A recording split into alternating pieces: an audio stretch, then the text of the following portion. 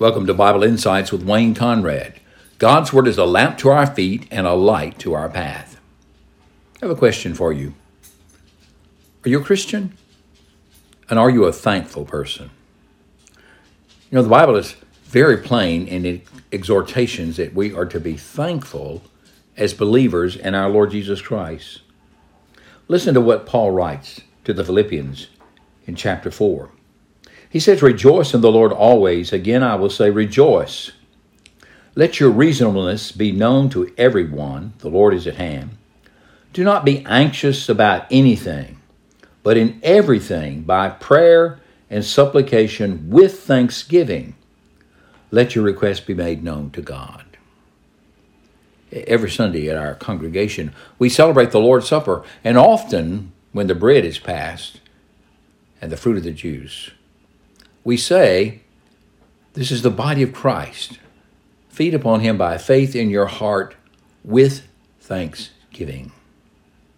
Christians are to be a thankful people. Now, this is a very important principle in life. And on this day, we emphasize that in our worship. It is based primarily in 1 Chronicles chapter 16, David's great song of thanks as the Ark of the Covenant was being brought into Jerusalem. He was so full of happiness and joy. And he called upon all the people to join with him in giving thanks to Yahweh. He said, "Give thanks to Yahweh, call upon his name, make known his deeds among the people, sing to him, sing praises to him, and tell of all his wondrous works." As he goes through extolling the name of Yahweh, he gives us three principal reasons why we should be giving thanks to God. I want to share those with you right now. We should give thanks to Yahweh because of his wonderful works to the children of men. And you know, the example that he gives them is the example of the Exodus. Now, that had happened many years before. But you see, what happened in the past with God's people affects us today because it makes us who we are. The church did not begin in the 20th century, nor the 21st century.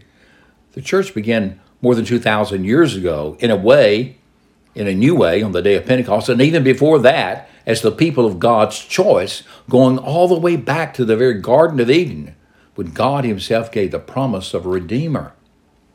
So God has been at work in this world for centuries, and he is calling a people out of it for his name's sake, to glorify him, upon which he wants to bestow his grace. In fact, in which he has bestowed his grace in Jesus Christ.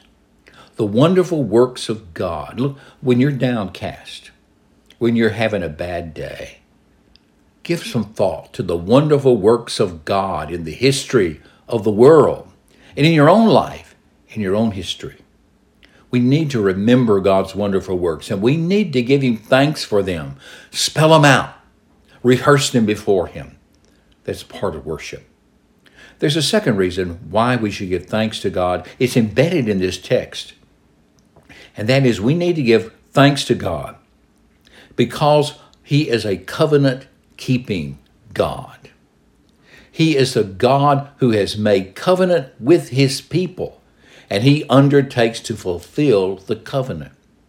There's probably no better picture of that in the Old Testament than found in Genesis, I believe it is 15, where God has Abraham take some animals and he sacrifices them and cuts them in half. He puts one on the right hand and one on the left, and then he is to walk between them.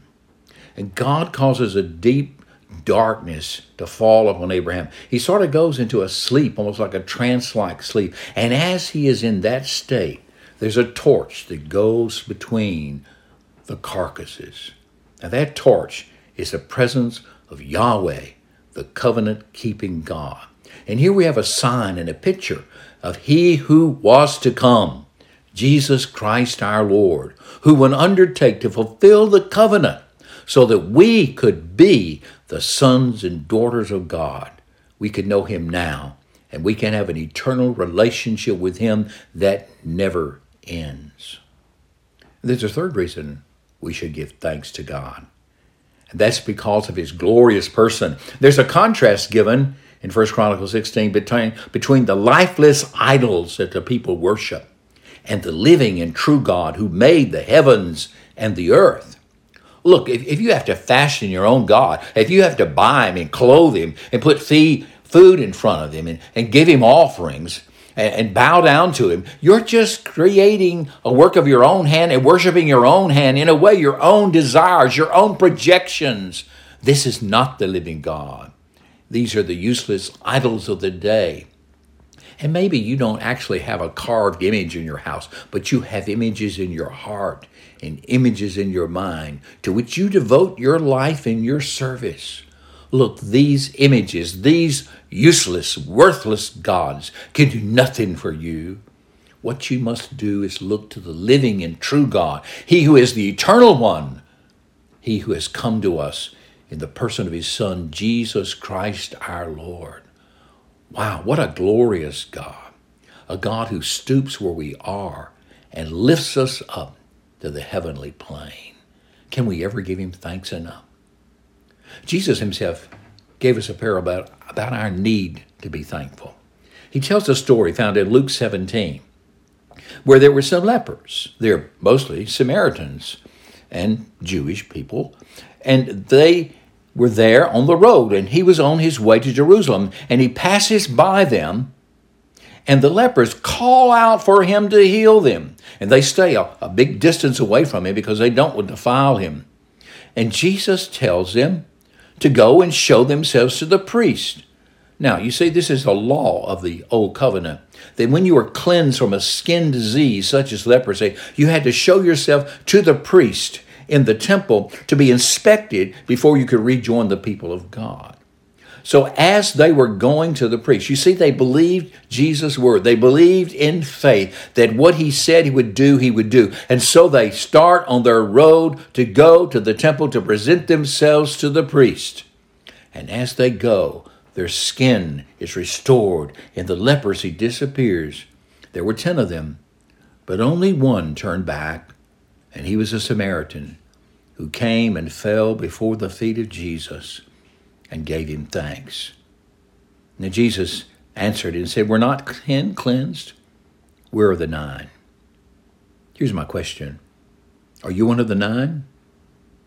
Or are you the one that turns back to give thanks? Oh, let it always be the attitude of our mind and heart to offer up continuous praise and thanks to our God. Hear the words of a modern hymn by the Gettys.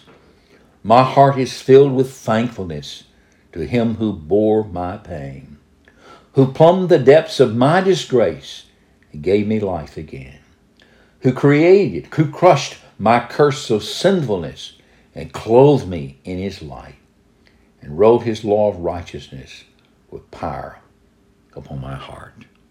Wow, that's indeed a reason to give thanks. This has been Wayne Conrad with Bible Insights. The next time, remember, God calls us to be thankful people.